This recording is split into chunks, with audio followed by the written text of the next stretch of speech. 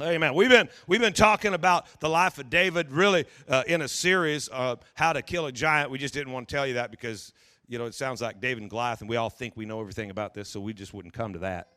But the reality is that there's so much stuff in here, and I'm going to show you some stuff today. I think in church we've just taught it wrong, backwards. We've had a false belief system even about this stuff. And but how many know? That the day David took out Goliath, he did not get out of bed that day thinking to himself, I want to go kill me a giant. He just was doing life, right? He was just doing what he always did. He just got up and went to work. Just got up and went to work, diligently completing tasks that have been delegated to him. Maybe if you'd like to have a breakthrough life, looking for something different this year in my life, looking for something different this summer. At the end of the summer, I don't want to just be wet. Well, why don't you just diligently pursue that which has been delegated to you? The opportunity that God's already given you. How about you just do that well? I didn't think I'd get a huge amen, but I thought I'd get something, David, remember David, he didn't get called in, by the king to play the harp because he had really cool business cards with a dove flying with a Bible printed on his back. That wasn't the deal. He didn't have a neat T-shirt or bumper sticker. No, he played the harp well. Huh? What he did really, really, really well. He could shred the strings on that harp. And so he got a job playing. He was the personal musician for the king. But he didn't even give up the part-time job that he was doing for his dad, watching those sheep. And he was just out there diligently doing whatever task was given to him. He was just doing it. And I think that that's one of the things about a holiday crowd that I really like is that we're just doing life. This is what we do. We got people from out of town. And this is just what we do. We go out of town, but we still find a place of worship. Why? Because it's our lifestyle. It's our habit. We're going to be someplace celebrating God. Right? And well, why? Because you don't know. This could be the day that God drops something into your spirit. In Isaiah, it says that you will hear a word behind thee saying, this is the way, walk ye in it when you turn to the left or the right. A word behind you is not an angel on assignment, but a word behind you is a word from the past that comes up in your present that unlocks the door to your future. You'll hear a word behind you say, here you go. This is the way to go. You got a decision. And today, I don't know, something might drop in you. It's kind of like a spiritual, a spiritual meal, and you got too much, so you just take some home, put it in your Tupperware container, put it in the fridge, and mark it so you can find it later. And you might have a friend this year, maybe one of your friends this year, that'll be diagnosed with cancer, and you'll be the guy who can go to the fridge, pull it out, and say, hey, I got life here. You don't need cancer. You can have life.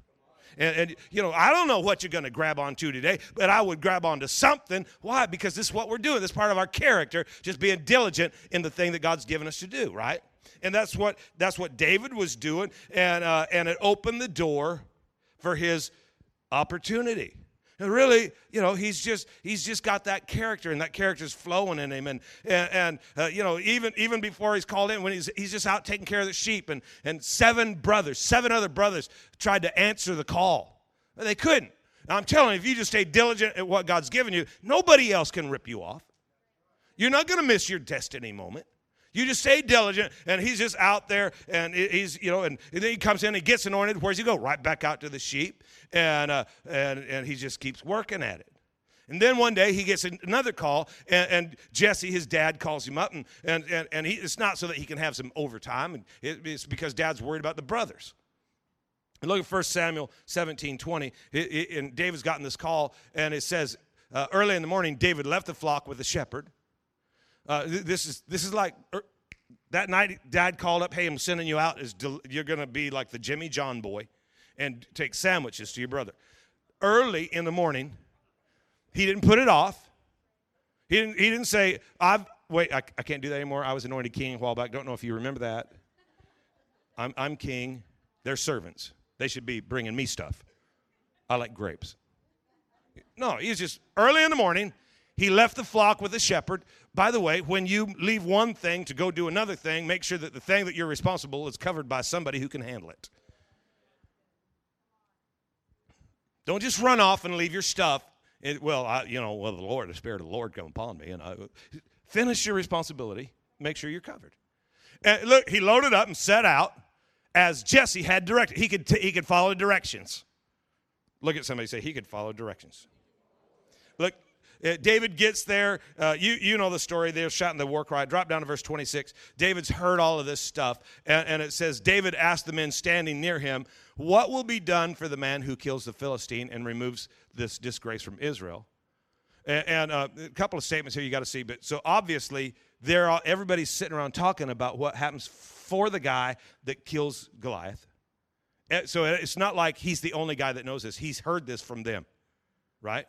And so he's just asking the question, what's going to happen when you kill the Philistine? And who is this uncircumcised Philistine that he should defy the armies of the living God? Just this week, here's a little homework assignment. Just work that statement into a phrase, into a sentence. Use uncircumcised Philistine in a sentence this week. I double dog dare you. When you're going out to dinner or something, and just hey, did you see that uncircumcised Philistine over there and the way he's looking at you? And just use it a lot because we've been doing it. It's a lot of fun. Okay, I just want you to see something, that the same threats.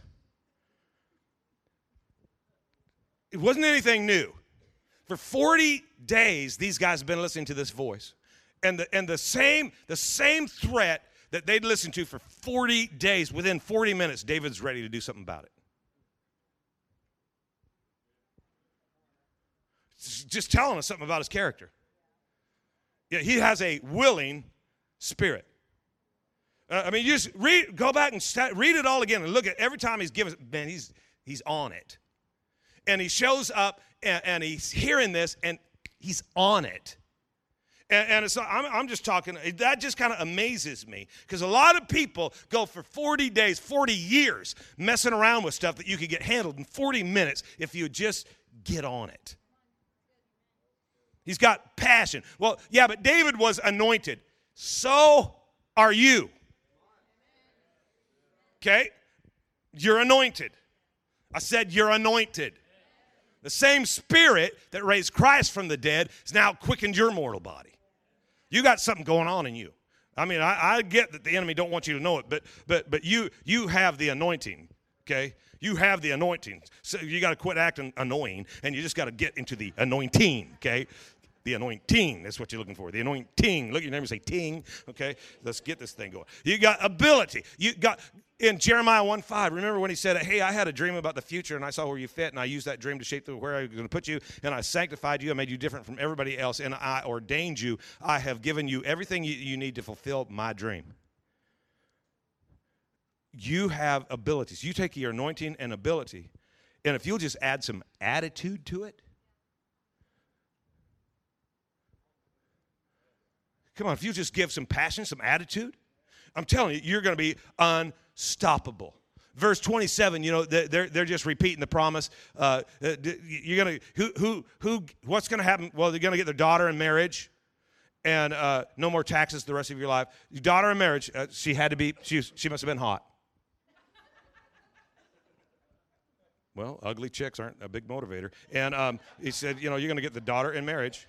And no more taxes the rest of your life. I can't believe he said that. Well, I said it because it's the truth. There's some reasons I did all the stuff I did to catch Shelby.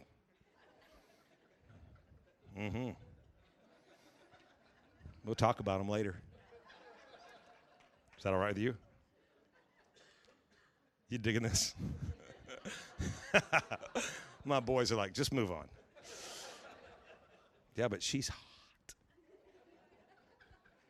Hey, if your mother wasn't so pretty, you'd be ugly too.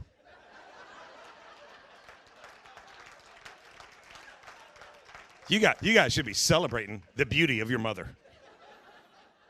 Because otherwise, ain't happening. Okay. Anybody there? We get this mindset that David, he did this thing. Anybody there could have stepped up. Matter of fact, you read the story,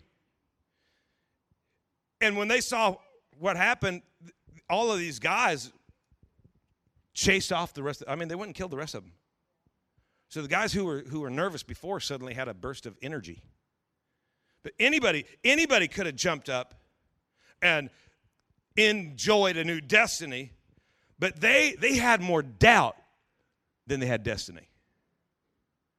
And today, that's what I want to talk about for a couple of minutes is how to, instead of being, undermined by doubt, find a destiny belief that, my God, he's created me for something. Greater is he who is in me than he who is in the world. I'm gonna build my destiny. I'm not gonna let my doubts be built. I'm gonna destroy the doubt and go after my destiny. And that's what David had going for him. And you got to understand that anybody who has great destiny is going to have to face great doubts. Doubts aren't just going to go away. No, they're going to come at you all the time. All the time. Everybody say all the time. You got to understand this all the time. Anything God anoints is going to face opposition. Now, don't be all freaked out that there's opposition. It just blows my mind. When we go golfing here, and nobody stands out there and talks about how windy it is. Because we live in Tri-Cities. It's always windy. There's a couple of guys that whine about the wind. Well, normally because we only take them when it's blowing like 50. Yeah. But you know what's weird is that what they talk about when you're out here, you know what they talk about? No wind. It's perfect today. No wind. That's what we talk. We're shocked when there isn't wind. That's how you should be in your spiritual. You should be shocked when there isn't confrontation, when there isn't opposition. You should be going, whoa, whoa, whoa, whoa. Let us rejoice and be glad in it. Because we know that in just a minute, right, the wind's going to blow. There's always opposition. If you got great destiny, you're going to have to deal with great doubts. Look at verse 28. When Eliab, David's oldest brother, heard him speaking with the men, he burned with anger at him and asked, why have you even come down here? Who'd you leave that tiny flock of sheep with?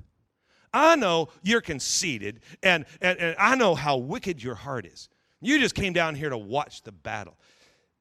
Listen to all of these accusations from Eliab. The Bible says that the devil is the accuser of the brethren.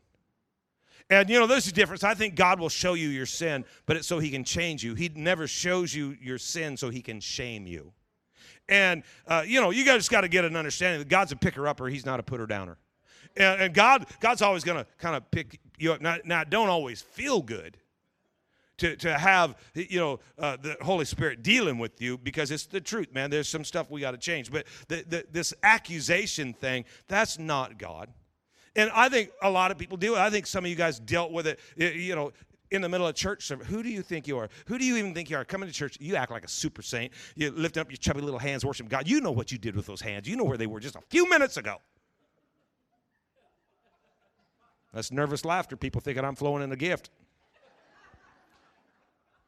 Think about it, the accusations. What are you doing? What are you doing joining in the gym? What are you doing getting on the treadmill? You were fat in July last year. You're going to be fat in July this year too. And the accusations start coming fast and furious. You'll never keep it up. You'll never run it off. Why? Because you're a quitter. And accusations come and come and come. Everybody's got an Eliab in their life. Hello? Think about it. This would really kind of suck, wouldn't it? Eliab, the guy you were bringing lunch to, is accusing you of a wicked heart. Well, you make your own run for the border, you jerk. I'm out here bringing you lunch, and you're giving me all of this kind of stuff. Dude, verse 29, David responds, what have I done now? I can't even talk. We raised 3 boys, and this just sounds like brothers to me. Siblings. You guys got kids? Did any of you have siblings? Can you relate? I bet in the car early in life that David would scream out, Eliab, because he's always messing with him. I think Eliab was one of those brothers. They're just always messing with him, always messing with him. And dang it. Look what he did. Eliab did it. My brother was 9 years older than me. I was the baby of the family. Yeah, baby. We rock. I used to tell my siblings, just remember the baby is always the favorite. Mom and Dad will lie to you. But they had you and they kept going. When they got to me, we're done. Perfection, can't beat it. Here I am. When my brother was 16 years old, I had learned all his buttons. All of them. And he'd do stuff, and I'd mess with it.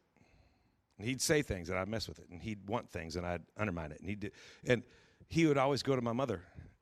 He was just always, just freaked out. And finally, one day, she set him down, and she explained to him, you will never win the argument against him. Speaking of me. He's gifted. Some of you have experienced that gift. Because you start, I win. I'm just going to win. And she told my brother, she said, listen, if you want to survive, you must become better at ignoring him than he is at arguing with you. Dude, profound wisdom. We used it with our boys because two of them would pick on the other one quite often. Correct? And one of them, and I don't want to uncover the bad boys. Because you know me, I'd never do that. But Evan used to come to me, and he'd say, Evan would come, and he'd say, I can kill him. I can take him out. Because, he was older, they were younger, and they started learning his buttons. But he knew if he hurt him, he'd have to move. And we used to tell him, they're only doing it to get your response. So we taught him, get good at ignoring them, get better at ignoring them than they are at getting at you. Can I just tell you something today? That with that accuser of the brethren thing, if you would just get better at ignoring him than he is at arguing with you, because you're never going to win the argument with him. He's got a little experience on you. Okay? And you're never going to win the argument. But if you can get better at ignoring him than he is at arguing with you, you're going to go, you're going to have victory. It's going to be crazy. It's going to be crazy. I said it's going to be crazy. And look what David did. What David did next is like brilliant. Brilliant. Verse 30. He then turned away to someone else and brought up the same matter.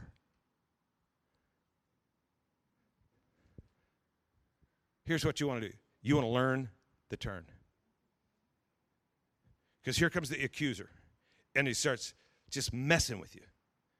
And you know that you have this assignment in life, victory. But you have this accuser that tells you, learn the turn. Because he's right there. He's right there. Come here, Chris. Come here. Chris is like the bad person. I was going to say I was, but that would be so hard for you to wrap your mind around. So we'll just make it him. And so he's confronting you. Just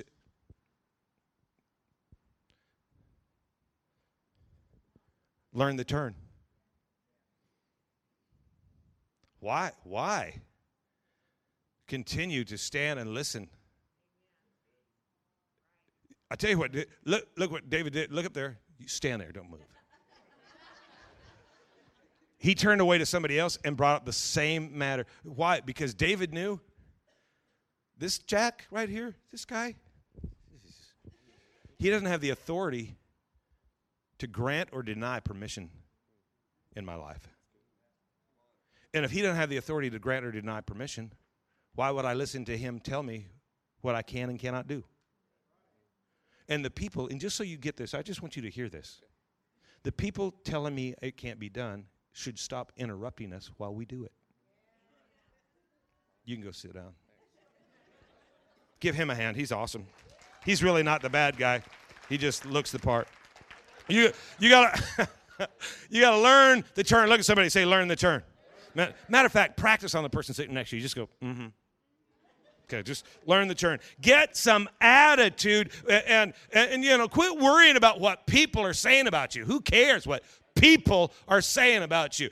I'll tell you where the enemy's going to get you is talking to you about the stuff that people don't know about you. It's the stuff that you know about you that the devil uses against you to try to keep you from going to where God wants you. And when the devil accuses you, you just need to turn away. Hello, somebody. You just need to learn the term. Stop acting like a 3-year-old. Eliab, who cares? Learn the term. Okay? Because I tell you what was irritating at our house is when the boys were messing with them, but what was even more irritating was when he'd whine about it. When all you have to do is hit the off button. Just ignore them. Well, no, I want them beaten down. I want them ejected from the house. I want them removed from the family tree. Why don't you just grow? That's not fair. Exactly. Why? Because life ain't always fair. So learn the turn. Amen? And because he learned the turn, others heard. And they started talking about it. And then the king hears about it. And the king literally sends for David, right? Look at verse 32. So David said to Saul, don't let anybody lose heart on account of this Philistine. Your servant will go fight him. Saul replied, you're not able to go out against this Philistine and fight him. You are only a young man, and he has been a warrior from his youth. Here's the next thing that the enemy does to try to build doubt. Listen, you are not able. You are only. I wonder how many people in this room right now are hearing that in their life. You're not able to stand against that addiction. You're just a loser. You're not able to know God's best in family life. You've been married like 9 times. You're not able to run your own business. You're just a minimum wage employee at best. I wonder how many of us are having to deal with that belittling spirit that says you're not able because you're just not good enough. It don't make any difference how much anointing you got on your life, how much destiny and call that God's put over you. You're still going to have to deal with accusation and with that belittling spirit because that's how the enemy works, guys. He's going to come and he's going to tell you, you can't do that. You can't, good Lord. You can't get a 30,000 square foot building and grow the church. You guys, you just don't have that kind of influence. You don't have that kind of money. You can't have a building debt free. You're just, and guys, I don't care who you are, you're going to have to deal with that belittling spirit. But if you can, hey, first you got to learn the turn, but then you got to get some attitude, and all of a sudden you'll actually be doing the stuff that everybody said couldn't be done. I mean, and Saul's going off on him here, and look at it again. He said, you're not able, you're just a kid. Look what David said in verse 34. But David said to Saul, but David, in the Bible, anytime you hear a but, something's about to happen.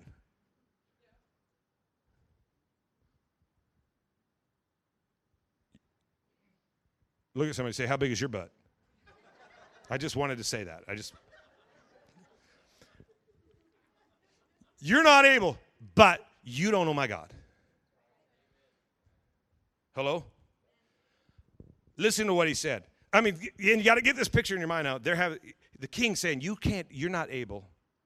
You're just a kid. And listen to what he says. Wait a minute. I have been watching sheep. Oh, well, by all means then, go face the giant. I mean, isn't that kind of weird?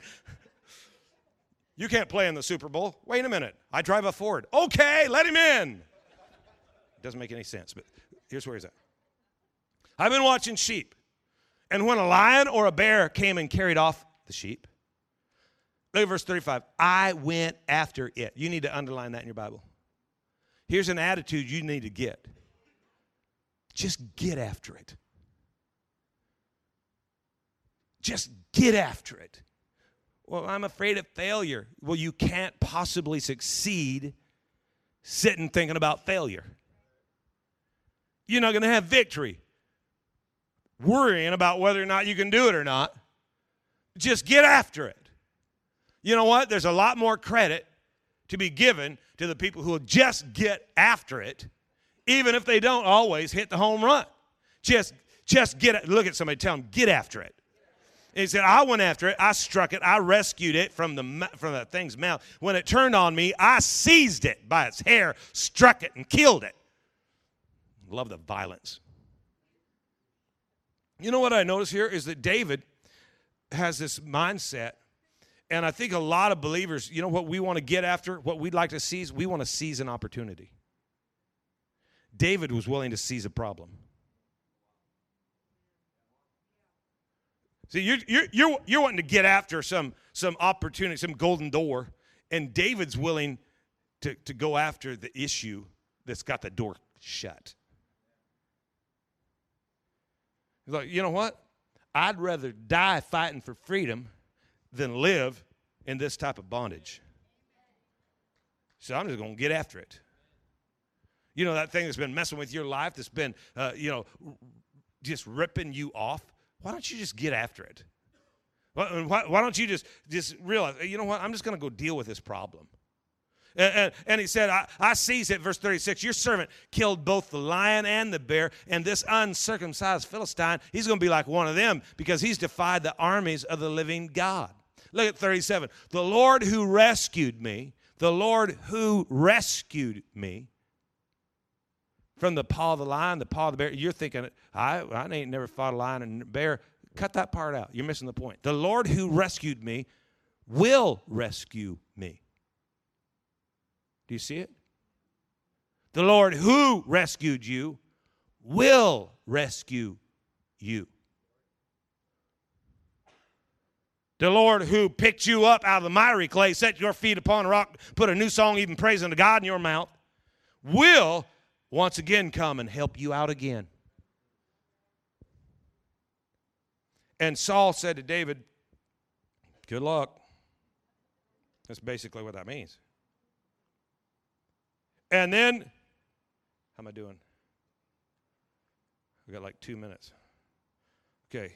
Then Saul dressed David in his own tunic. He put a coat of armor on him and a bronze helmet on his head, and David fastened on his own sword and tunic and tried to walk around because he was not used to it. He said, I can't go on these. And he said to Saul, because I'm not used to them. So he took them off. Everybody say he took them off.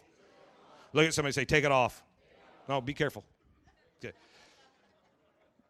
But some of you guys need to take some stuff off that you put on. It's somebody else's armor, somebody else's mindset, somebody else's stuff. You take that off. You have 3 images, okay? You have a perceived image, a projected image, and a true image. Your perceived image is the way you think everybody sees you. Your projected image is the way you hope everybody sees you. And then there's the true image, the true you. Okay? That anointing that's on you is not on your projected image. You're pushing out an image. You want everybody to say, this is who I am. That's not anointed.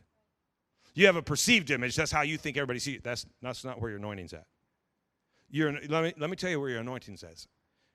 It's being the true you. That's why you got to get the word of God in you and let him just change you so that you could, because you just got to grow in you. You got to take off all that stuff, and you got to take it off.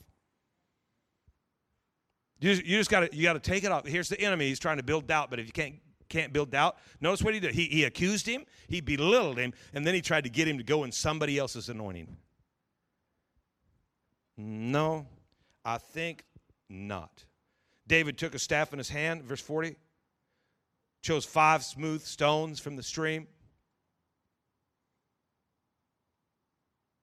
Look, and he approached the Philistine.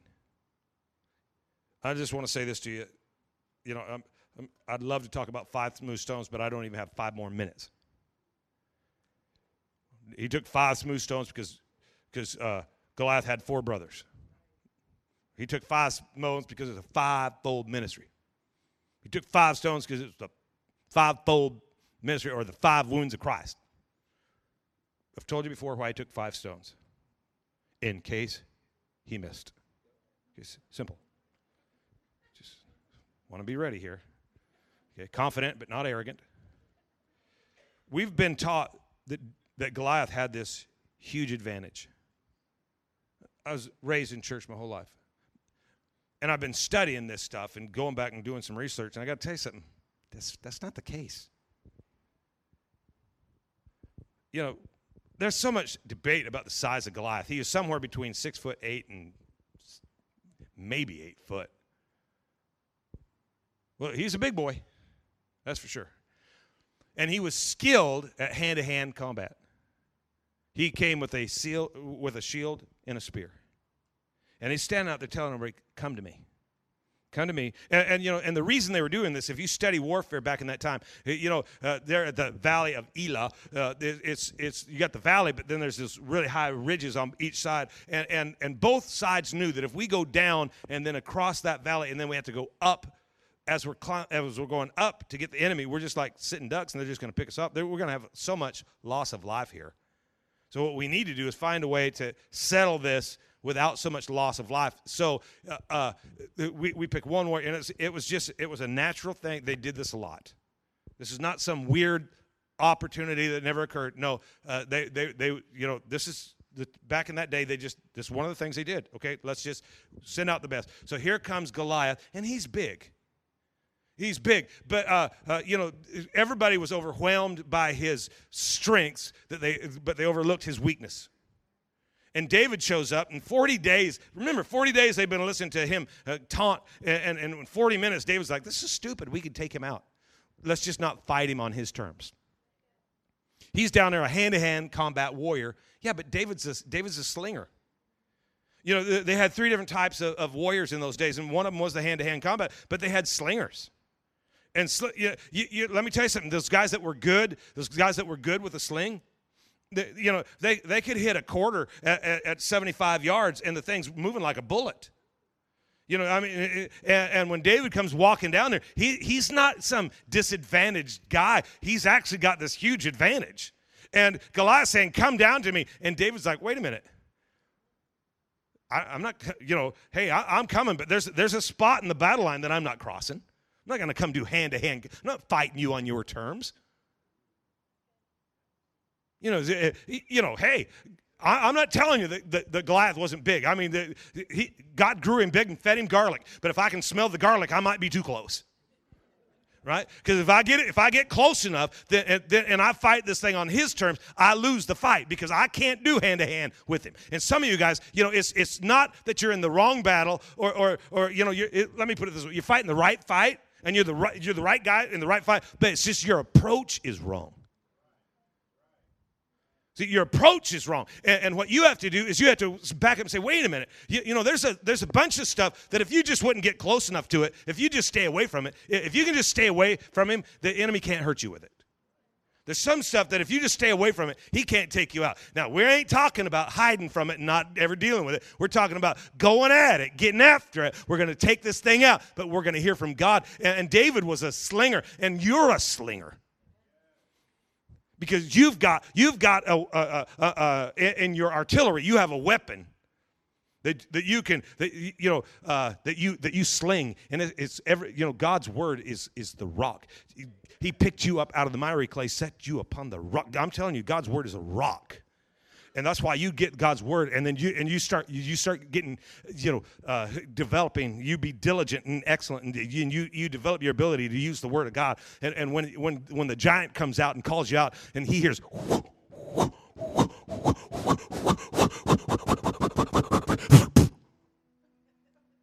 And you go, next.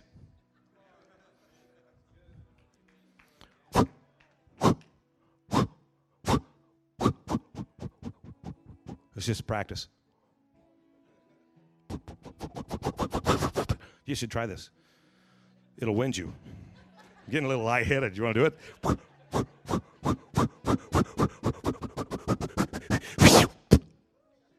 Bye. But if you cross the line, some of you approach God life wrong. You're trying to do God life with a secular mindset. It'll kill you. That's like doing hand-to-hand with Goliath. You got to do it God's way. You have this insane advantage. You need to quit looking at the enemy who's coming against you as, he's so big. Don't be overwhelmed by his strength and overlook his weakness. For this purpose was the Son of God manifest, that he might destroy the works of the evil one. The works of the evil one have been destroyed. Not broken. The chains of bondage aren't broken. The anointing destroys the yoke, right? It removes burdens and destroys yokes. It doesn't break the yoke. Anything that is broken can be repaired, but that which is destroyed is rendered or annihilated. It's rendered powerless over you. You have this insane advantage, but you just have to make sure that your approach is right. So you need the Word of God. You just need to use the Word, fling the Word, but don't get too close. I'm telling you, immorality will take you out. So why don't you just stay away from that? Use the Word of God.